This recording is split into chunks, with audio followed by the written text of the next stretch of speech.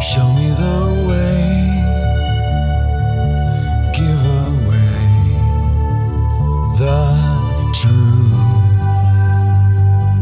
I'm looking for. I need a new way out of here. The door is opening. Freedom, take me deeper. Freedom, take me deeper.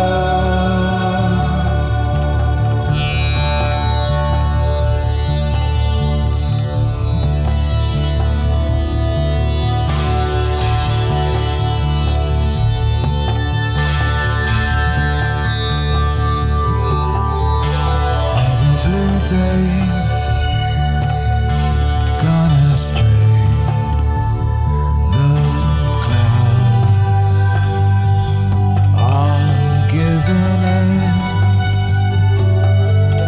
Freedom, take me deeper. Freedom, take me deeper.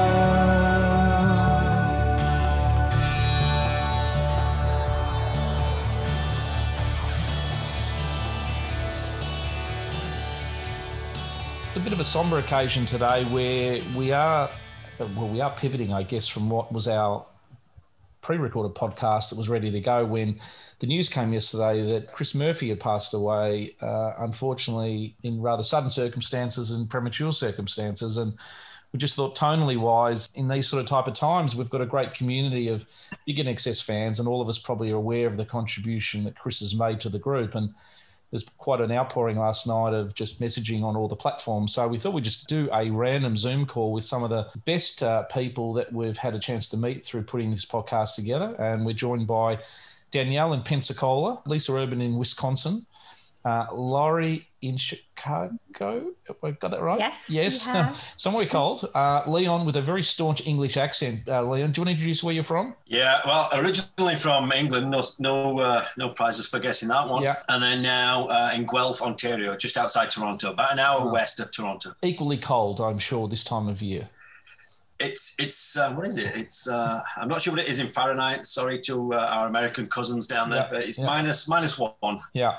Obviously, we have Dr. Jim in Melbourne, where I'm from, and on this particular call, and B, my co-host up in 32 degrees sunny weather in Coffs Harbour, not absolutely that far from where Chris, spent a lot of his last 10, 15 years be. I know, I might throw to you now, there's been quite an outpouring and feedback and messages and things that have come to you. It's sad, isn't it? Because it's funny for me, Chris is somebody I felt like was almost like Methuselah. He would be there, in 969 years' time. He was such a tour de force and had so many ambitious plans to keep the legacy going. I never, I think of the band like, Gary's 63, he's getting on, and, this one's 61.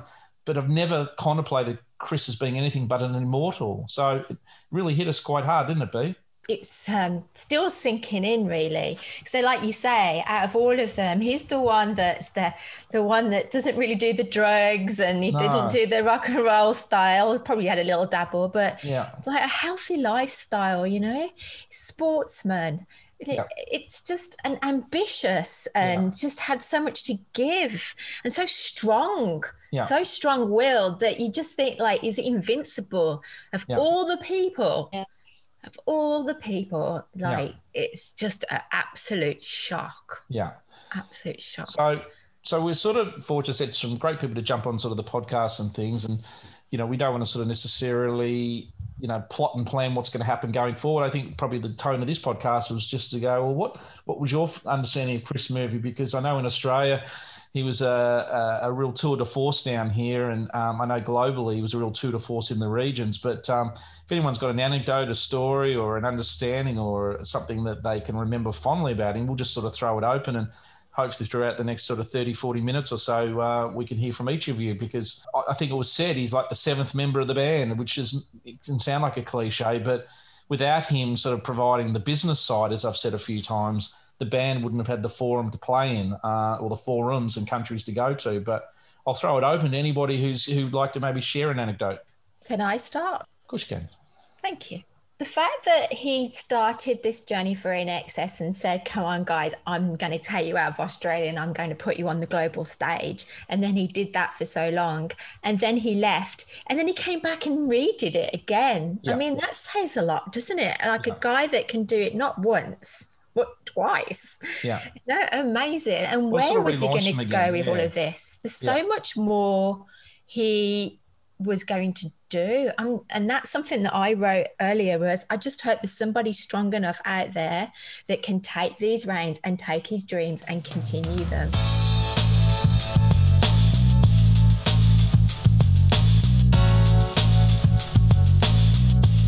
I've got some words as well from Pedro. I'd like to read out from him because he can't join us today. I was deeply saddened to know about Chris's passing. I always regard him as INXS's 7th member. He was amazing at what he did and he was so important for INXS's success. I really admire him. At this moment, I would just like to thank him for all the hard work, passion and dedication for our favourite band. My thoughts and prayers go to his family and of course the band members for losing yet another brother. Rest in peace, Chris. Anybody else want to share something? Don't be shy, we're here to hear from you, and it might be just sort of what he meant to you. It doesn't have to be sort of anything particular, empirical or evidence-wise. A fact, it might just be something that you always respected what he did. Well, I think I'm just going to jump on it and, reiterate what B said, about somebody taking the reins and the strength to carry on, what he did and has been doing. But I think the only thing that I can really say, besides being one of the best managers of the greatest bands ever, you do hear him being like the 7th member and things like that. And I do remember seeing pictures of him, but what I remember most is, when you would get your tape with like the lyrics and everything, and everybody would always say a thank you. And you always saw C.M. Murphy. Yes. So, in the early days of me exploring INXS, I had to know, well, who is the C.M. Murphy that everyone says thank you to? And so that's where I started kind of following, more articles on Chris and the things he would do. So that would be my only, it is. Because, if you mention the thing called liner notes to millennials these days, they're probably like, oh, is that a new drug? There you go. So the reality is, back in those days, often it was just the liner notes on the tape or a record. And I used to see Bob Clearmountain and Chris Thomas these names, and C.M. Murphy or Chris Murphy, and you'd always be like, oh, they come up a bit. And we didn't have the internet to explore, and libraries didn't. If you didn't buy the right magazine or whatever, you didn't know. We were really in the dark as to who was part of the engine room. But I think as time's gone by, we've just probably sort of become aware of sort of the comet force that he was. The good and the bad. Well, look, Chris probably upset a lot of people along the way, and I've often said that any good manager is sort of has to be like that to get cut through. You're dealing in an industry that there's a lot of charlatans out there and shysters and different people, and to cut through and deal with the best outcome, you sometimes have to knock over, well, they say, crack a few eggs to make an omelette.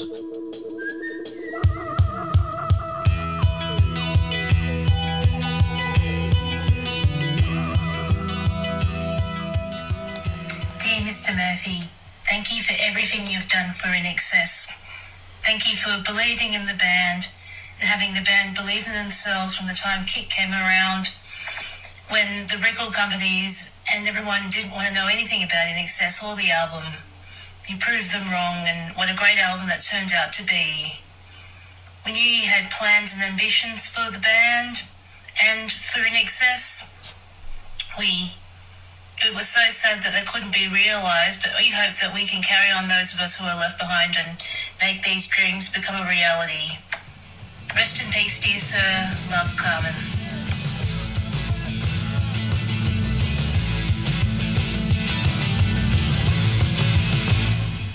Anybody else want to chip in? Back to what you mentioned here, we didn't have the internet, and that's a big thing to remember as well. You know, the first time, you know, like Danielle mentioned, she'd seen Chris Murphy, you know, thanks to Chris, and seen these mentions. And then I never actually saw the guy's face or heard his voice until I got a hold of the In Search of Excellence video back in, I don't know, 88, something like that. Yeah. And I'd never seen the gent, you know, I'd never seen his face, heard his voice, and there he was. And he came across as larger than life, which of course he was, you know, and just those few short clips, you could feel his energy, you could feel his passion. And he came across as, you know, managers in that kind of industry. I guess a lot of them are kind of detached from bands, but it almost felt like they certainly were all in it together. Yeah. You know, and he was prepared to roll up his sleeves, and clearly he was, you know, given some of the meetings that he had with record companies in the US and get stuck in for the guys, you know. He came across as one of the boys. Well, I think he, early in the piece, basically was profit shared in.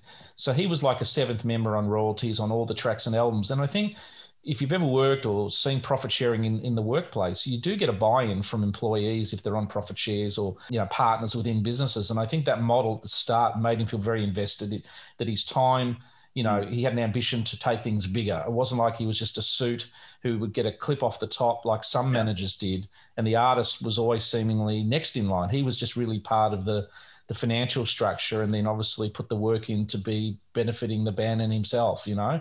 Which is probably he started smart. off as a booking. It was a booking guy, wasn't it? I think his father took over his father's business as the booking guy. So, it was a young age. He had a sort of a zest and a prowess for business and money and concerts in the industry. You're right, yeah. And that's another thing, that he was the same age. I mean, a lot of managers are a lot older, aren't they, usually, of bands? Yeah.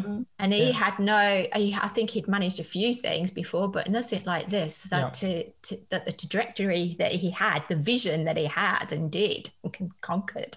But it's interesting, Leon, what you said there about when you sort of see him and you could see those first pictures, because that In Search of Excellence sort of was such a, it's still the video or the documentary they love the most, because they go to our Parliament House and then they have the Australian flag and our Prime Minister's talking about, and then Michael Ian says, no, maybe we're no longer the underdog. And it was sort of like, you know, like it was really conquering the world. It was that time of video with there, and he was young, but yeah, he I mean, to think back to Kick, you know, coming off Listen Like Thieves, and he went and booked colleges and booked unis and was humble enough to get the band to be humble enough and go back and sort of, okay, well, we're going to work this album on the way up and prove Atlantic wrong and take it to the stadiums. Right. And that itself was such a thing. Laurie, yeah. Yeah, so I'm glad that you mentioned Kick, because there was an article in Rolling Stone, like, I don't know, maybe 5 or 6 years ago. And it was about how basically Chris Murphy self-financed Kick or the band self-financed Kick when the label wouldn't take it, and this huge risk that they would have been out $1 million. Yeah. And as an American fan, it occurs to me, I never would have heard of INXS if not for Chris Murphy. Yeah. He was so aggressive in promoting the band over here, getting them on MTV, setting up an office in New York. And, you know, you guys laugh at me sometimes in the groups on Facebook. You know, you guys chat about Cold Chisel. I'm like, who the hell is that? You know, the Angels, who are the Angels, right? But that's not the case with INXS. And I think that I really owe a lot of the fact that, I mean, INXS would not have been, I think, such a huge part of my teens if not for this guy, Chris Murphy. Yeah, and he got into their heads at an early age and said, we're going to do this globally, and pitch them as an international band. And, you know, think of the internet as discussed earlier with what Leon said. We're an island, we're a long way away, and our bands, when they go overseas, have to start again. Back then they didn't get the gravitas of, well, you had a number one hit in Australia, you're massive there, we will ease you into America. In fact, some of the record deals got them a release in America, because if they're on Atlantic in Australia, they're on Atlantic in America, they got their album release. But then you had an A&R guy who would determine if he liked you or not, and then would sort of put any time and effort in. And in most cases, they didn't. And our songs were a bit jingoistic and cultural to our environment here. And INXS had to start again. Only AC/DC had to go to the UK and start again, as we said last week. So Chris, probably that ambition, you know, the band themselves probably followed the ambition of Chris, because Andrew would probably be an accountant if it wasn't for Chris.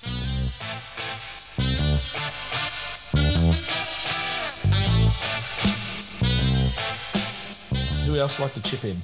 I just got done listening to the podcast that you actually posted, Lori, on from that hour with what was it, Bob Fiedler, and from 2014, and Chris talked about his ideal that he only works with artists that actually are down to earth people as well, you know, such as INXS and the Angels and whatnot.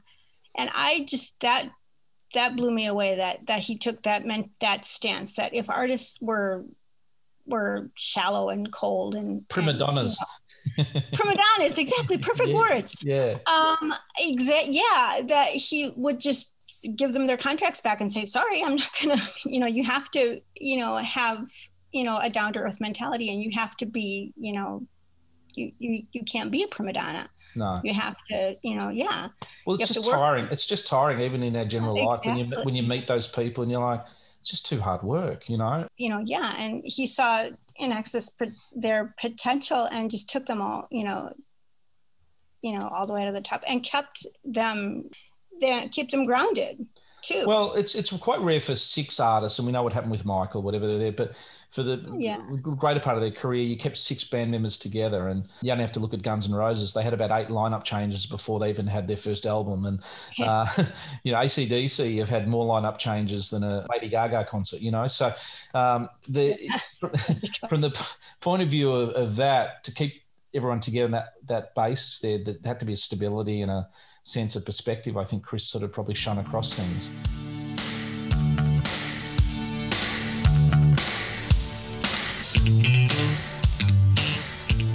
Chris in Australia, interestingly enough, you know, definitely, you know, had INXS was a bit of like INXS versus the rest of Australia from a band management point of view. There were other band managers, other touring promoters that found Chris very hard to deal with.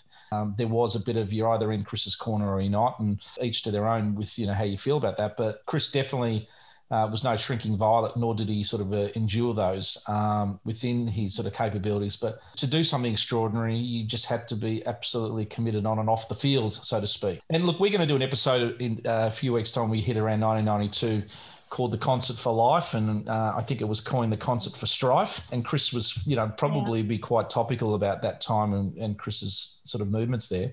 Dr. Jim, I think you were going to say something as Lisa was saying something. Look, yeah. So, I mean, first of all, I mean, how incredibly sad that, you know, there's so much, like I said, I've shared with you, there's so much that goes on with people talking about him, that he was no doubt a major reason why INXS is successful. And for me, when we talk about the whole induction, like, he's a major part of it. His management of the band was incredible, especially when you look at kind of those 2 phases. Like, there's that original phase where Michael Hutchence, I guess, was I want to be, and the band went along with it with all their families. They took this Australian band overseas, and I think it was very, you know, if you listen to your last episode, you guys you talk about Chris at the end. It's very, very weird hearing that last night, and then, you know, at the same time he'd passed away, or the news got out. What did we say? In the episode, you talked about Chris at the end there, where about releasing Max Q, and you wouldn't have had the news then. You know, it's really weird hearing that. Yeah, it's going. That was a week ago. Yeah. That's right. Well, we spoke about him a fair bit in this episode for Andrew. We're going to have to re-record a lot of it. Wow. Because I was quoting a lot from his book, wasn't I, Hayden? I had the book and I was quoting to you some of the things that, and all that time we didn't know he was sick.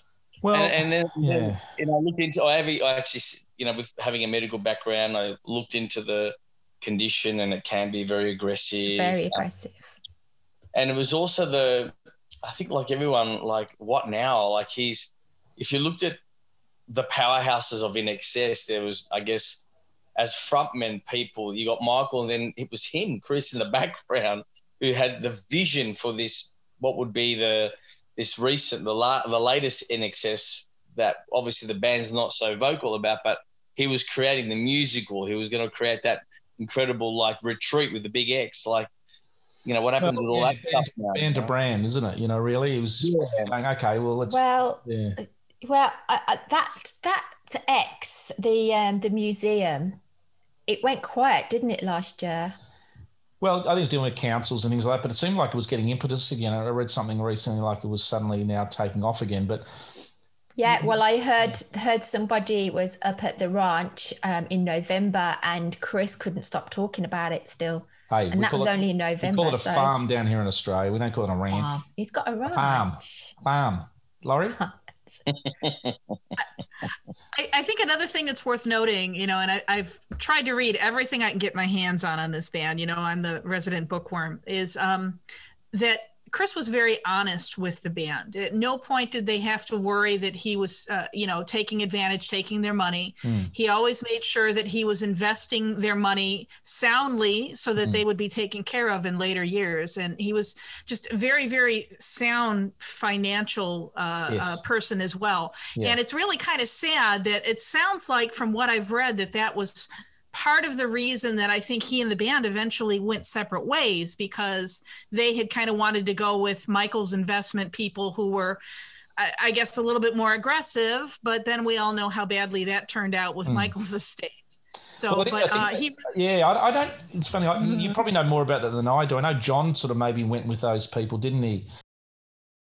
With Michael a little bit, but I think the catalyst was Michael and Chris had a fallout that probably emanated from the Max Q days and stuff like that. That was hard. And I think probably also too, at that point in 1995, you know, Chris had probably, I think when he said to his daughters, look, I'm leaving the band, and they were so happy that he was coming home, and he'd reached that zenith of probably 17 there. But you're right. Look, I think it's great that he got back involved with the band and was able to sort of, I remember reading something. He said, I was in London, I was living there, and I went into a store and I saw these best ofs there, and they look really tacky. They weren't coming from me. They were coming from local record companies. And I've got some of those best ofs things like that. The tracks are good, but the artwork is a bit cheesy and things. But he just wanted to come back and re-professionalize the service, reimagine the band and say, look, you're doing more damage than you are trying to go out and play and all that sort of stuff. Just let me take stock of your legacy and rebuild this thing, starting with, you know, there was a thing called the Platinum CD that he put out. That was I think it went to #1 in England on iTunes or whatever there. And then he got involved with, the mini series and everything he touches, he just seemed to be ahead of the curve, ahead of the market, even in business. He seemed to know where things were going with radio and live streaming and things and farming. And he's just been such a sort of one of those people who can sort of see, you know, is a pioneer, you know, it's a cliche word, but he could see things happening before they were happening, and, you know, the results speak for themselves.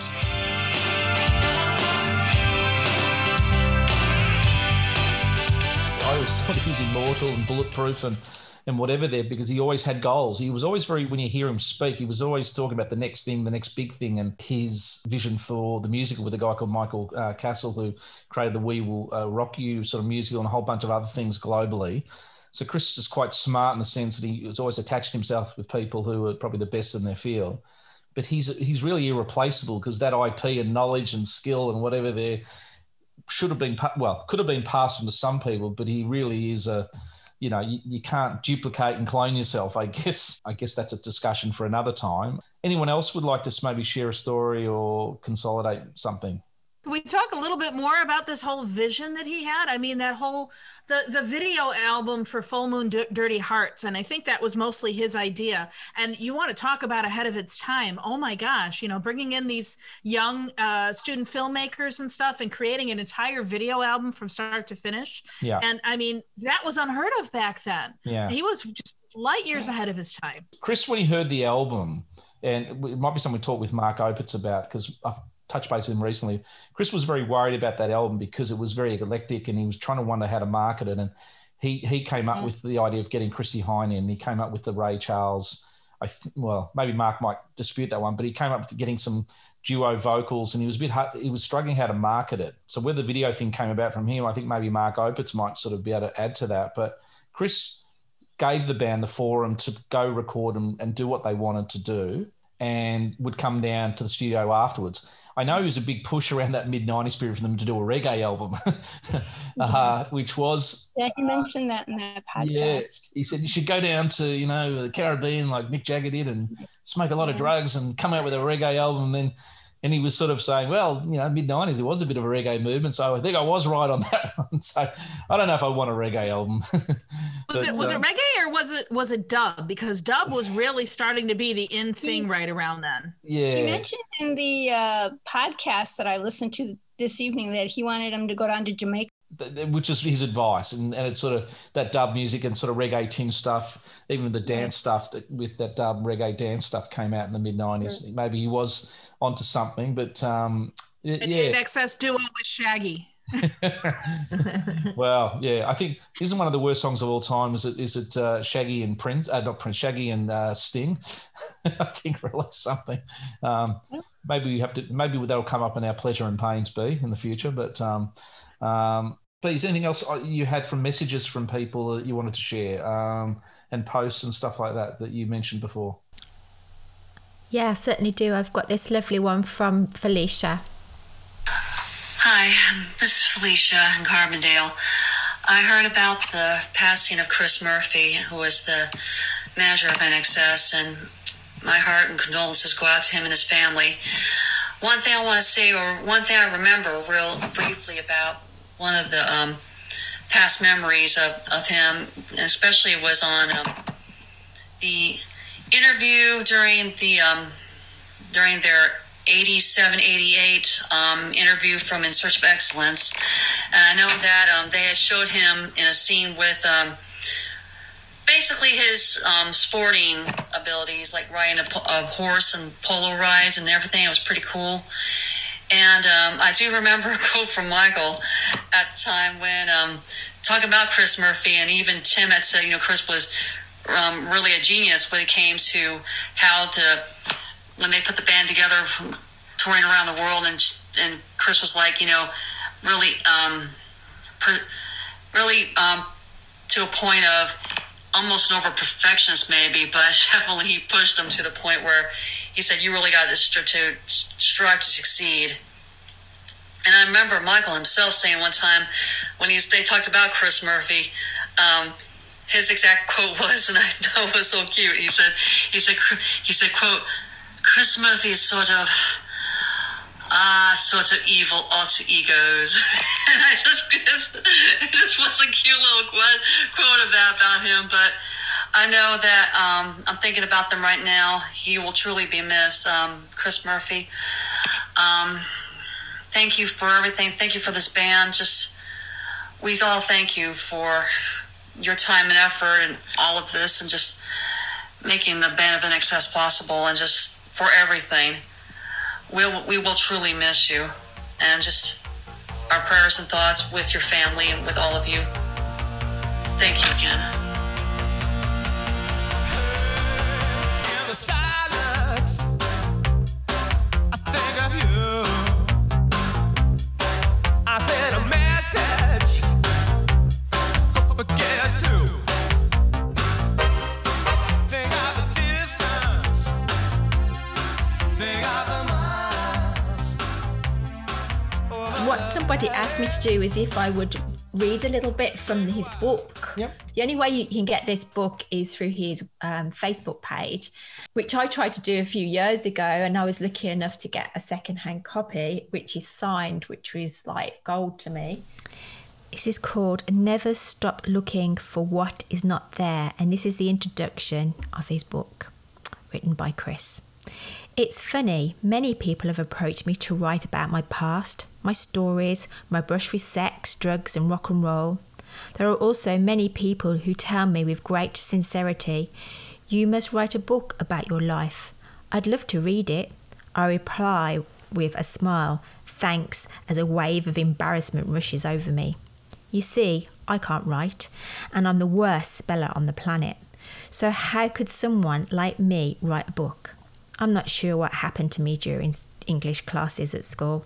There was always a girl in my class who distracted me. Someone I had to show off in front of to get everyone's attention before getting thrown out of class. Was that my way of avoiding what I couldn't grasp or understand?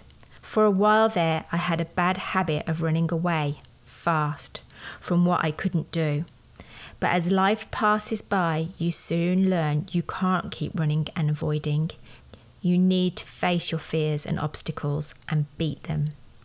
Life can be very difficult and complicated, yet it can also be quite simple. It is usually only complicated because of your own doing. For those of us who take a hit early in life, whether it be an accident that affects our performance or a tragic event such as losing a loved one, the confusion of life unknowingly settles in and can sometimes leave nasty scars. These scars can be the reasons we can't exist fully in life or in a relationship. These scars are often our excuses for not achieving simple goals or moving forward. A lucky few get to feel a genuine love or passion for something or someone that overshadows the grey and fades the scars.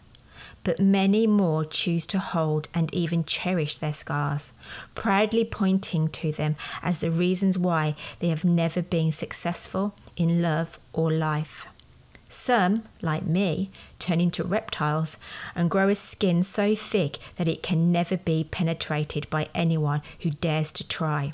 Instead of exposing ourselves and allowing us the possibility of feeling love, we retreat quickly, usually spitting venom at those who try to cut through the skin.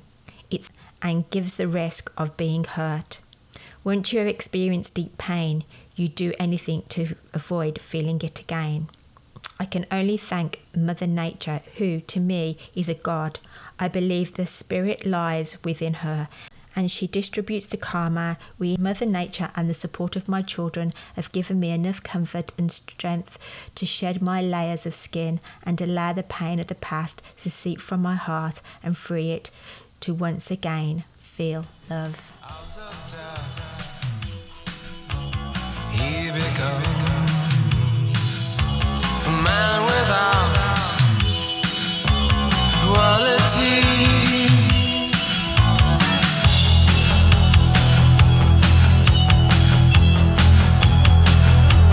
What I say,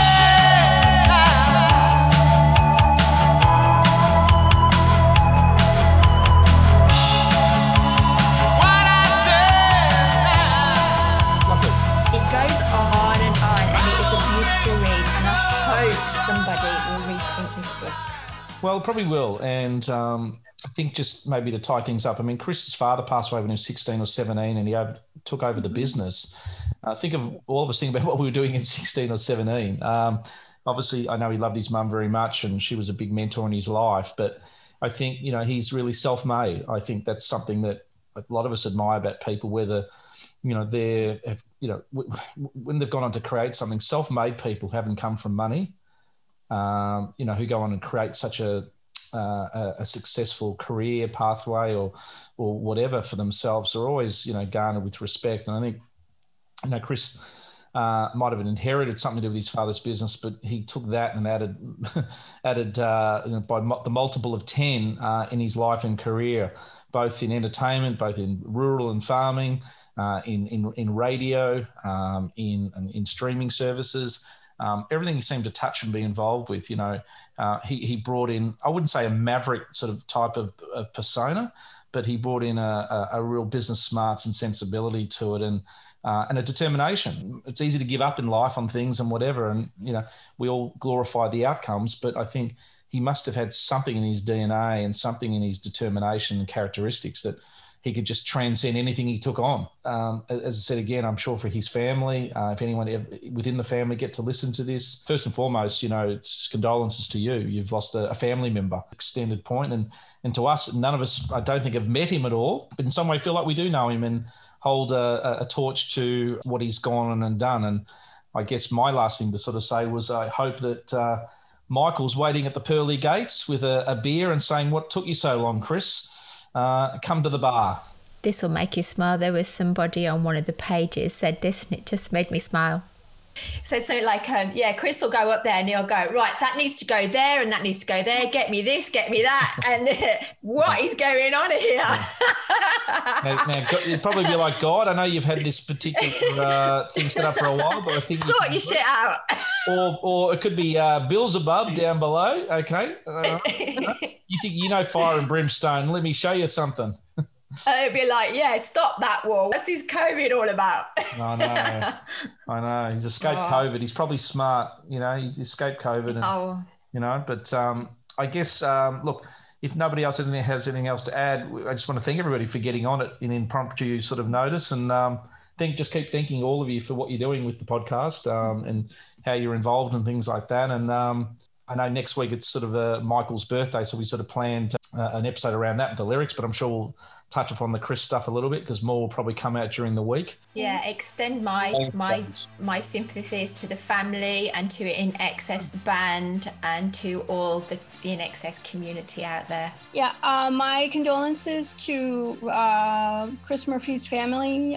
Rest in peace, Chris. We're going to miss you. Thank you for everything that you've done for the band. From Lisa Urban from Ixonia, Wisconsin in the United States. To Chris's family, send our deepest condolences, and we'll always be thankful for the work that you did for the band, all the effort that you put in. You made the dream come true. So from all In Excess fans, thank you, and take care of yourselves. My thoughts are with all of Chris Murphy's family, and also rest in peace wherever you are, Copper. Chris, wherever you are, thank you for taking these 6 wild and raggedy men and leading them on the journey of a lifetime that touched all of us. We'll be forever grateful, and rest in peace. We'll see you on the other side, and it's going to be a hell of a party, man. Yeah, absolutely. Sympathy to Chris's family, sympathy to the guys, and just thank you, Chris, from all the In Excess fans from around the world. We're going to miss you. We love you. Cheers. Thank you very much. Cheers, guys.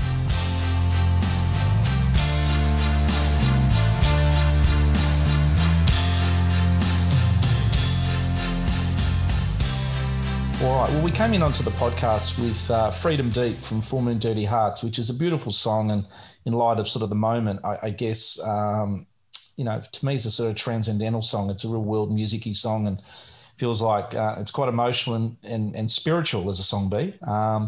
But you have an interesting little anecdote. We are going to play a bit of a tribute song and an exit song for Chris. And we thought we would take it up a notch because you got a nice little story to tell about yesterday. Do you want to share with the listeners?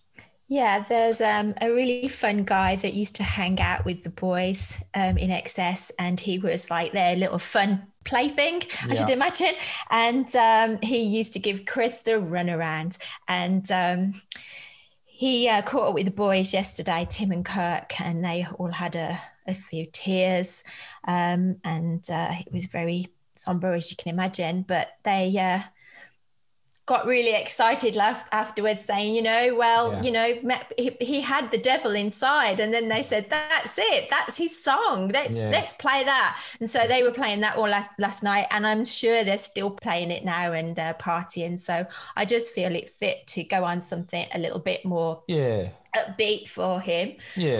Trying to hold back the tears again. That's all right. Well, let me chip in. I think Wembley was the crowning achievement where In Excess had conquered the globe. You know, they conquered Australia, they conquered Asia, South America, and then finally sort of the UK. And the closing song, which I really love, that version live of Devil Inside, and the aerial shot of Michael going, Devil, and I think Chris there at that concert would have just so proud. Been so proud. So as a bit of a tribute to the one and only incomparable Chris Murphy, we're going to go out with Devil Inside live from Wembley.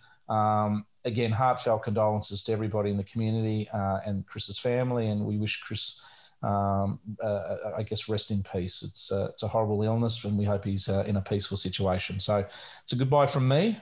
And it's a goodbye from B. Goodbye, Chris, and thank you.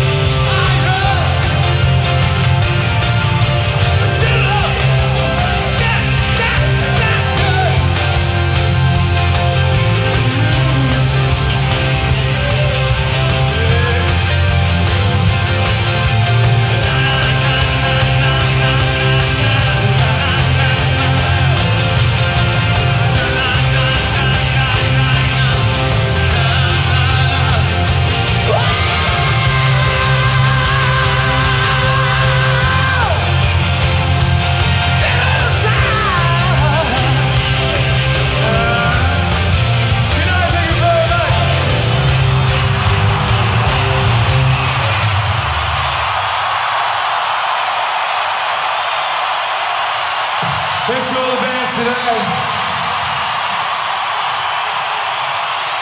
Yeah, a good time.